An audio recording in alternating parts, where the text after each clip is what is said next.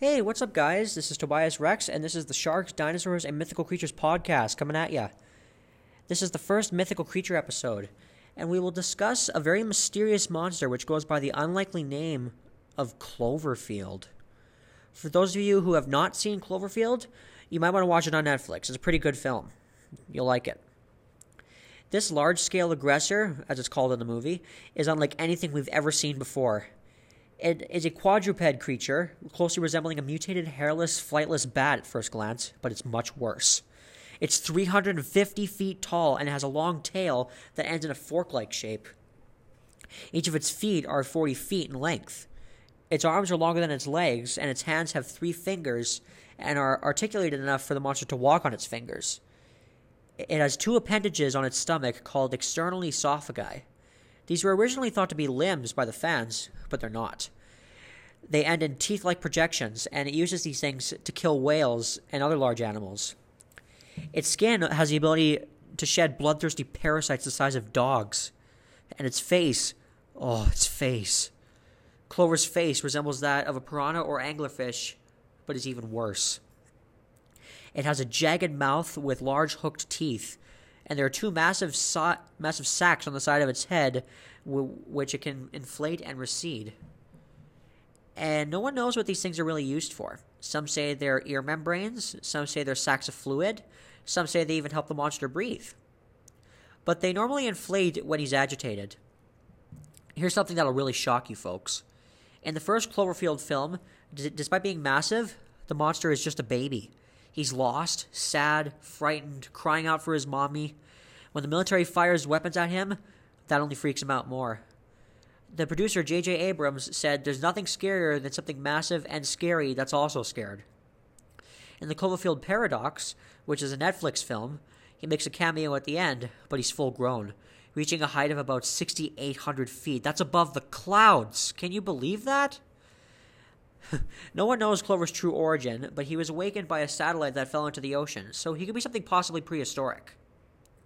The roar of this monster is so haunting, even the bravest person will need new pants. Speaking of which, I'm going to play the sound right now, guys. Here's what Clover sounds like.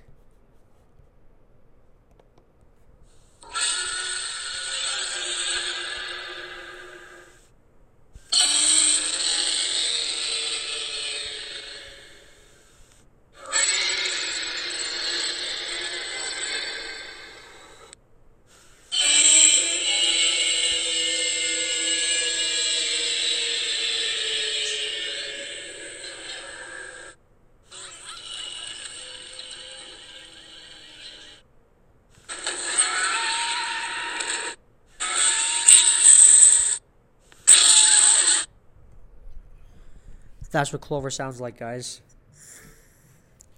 Clover is not his true name, but it's used by the film's crew, and fans accept it. But there are a lot of other names for this creature. One includes MGP, which is Mr. Grumpy Pants, hence him being a baby, literally. Some people call him Cloverfield. Some people call him Clover. Some people call him Clovey, spelled with an EY, a Y, and an IE. And some people also call him Mickey Monster, because when the sacs come out, they kind of look like mouse ears. And now I'm going to tell the story of what happened in Cloverfield. For those of you who do not want to be spoiled, you probably might not want to hear this. Sorry, guys. Once upon a time, in New York City one night, Jason, Marlena, Lily, Hud, and Rob and Beth are at a going-away party. They're having the time of their lives when a brief blackout occurs, and the building shakes. When the power returns, everyone turns on the local news, where the anchor explains that there was an earthquake and that an oil tanker has capsized in the bay off Lower Manhattan. Curious as to what's going on, the partygoers and apartment dwellers go up to the roof to spot the disaster, where they witness an explosion in the distance. And as fire and debris begin to rain down from the sky, the partygoers flee to the streets below. Suddenly, the head of the Statue of Liberty, damaged and rusted, crashes down into the street beside them. Using his camera, Hud is able to record a glimpse of what seems to be a giant monster moving through the city. The Woolworth building collapses in its wake, causing Rob, Jason, Hud, and Lily to take refuge in a nearby convenience store while the creature passes by. After the panic, the streets fall silent, and the group decides to use the Brooklyn Bridge to exit Manhattan. On the bridge, they see the capsized oil tanker and the headless Statue of Liberty. While walking across, Rob gets a call on his cell phone from a distressed Beth, who tells him that she is stuck in her apartment and can't move. HUD calls out for Marlena and Lily, but Jason, unable to hear them clearly, does not stop walking. The bridge suddenly begins to shake as the monster's tail suddenly appears and crushes it violently. They are chased by the collapsing bridge. Many innocent people are killed, including Jason. The bridge finally collapses, and HUD films the destruction of the bridge before they retreat, terrified.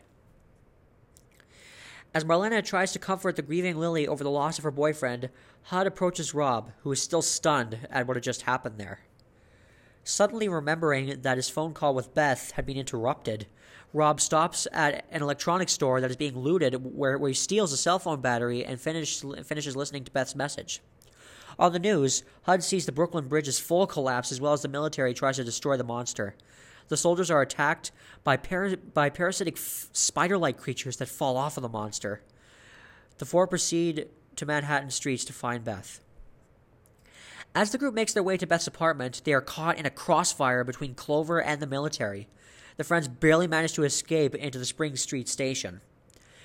The group decides to walk through the tunnels to reach Beth's apartment, but they get attacked by several parasites along the way.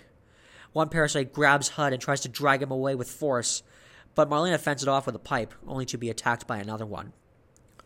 Rob and the others have little time to grieve as a military sergeant allows them back up to the streets, but warns them to report to a military evacuation site before 6 o'clock in the morning, which is when the last helicopter evacuates, and the military will enact its Hammer Down protocol, which will destroy Manhattan if necessary to kill the monster.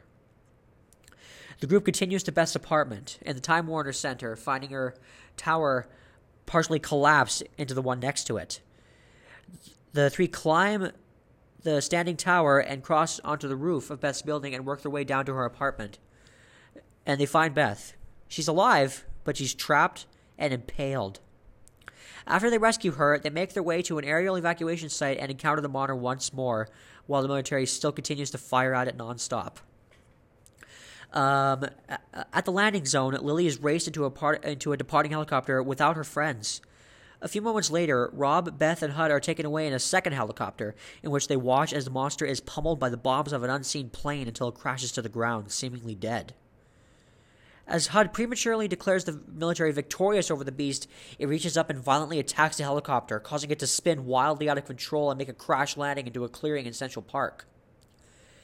The next day, the three people have survived the crash, and they hear a voice on the helicopter's radio saying that the Hammer Down protocol will be effected in 15 minutes, telling anyone listening that if they can hear the air raid sirens going off, then they're in the blast zone and have only 2 minutes to get out of there. HUD and Beth pull an injured Rob clear of the wreckage, but HUD returns to cover the camera, and when he does, he turns to find Clover right there looking down at him.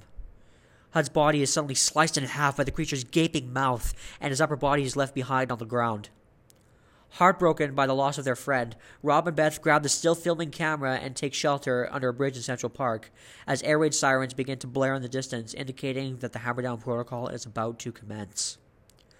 Rob and Beth take turns leaving their last testimonies on camera, just as numerous explosions occur outside and the monster can be heard shrieking loudly. The bridge collapses, and as debris covers the camera, Rob and Beth can be heard professing their love to one another before another explosion occurs, blacking them out. The film then cuts to Rob and Beth's Coney Island date, during which a satellite can be seen faintly and briefly falling from the sky and landing in the ocean. After the credits roll, a static video message is heard saying, "Help us," or it sounds like it says, "Help us," but when it's played in reverse, it says, "It's still alive," suggesting that the creature lives.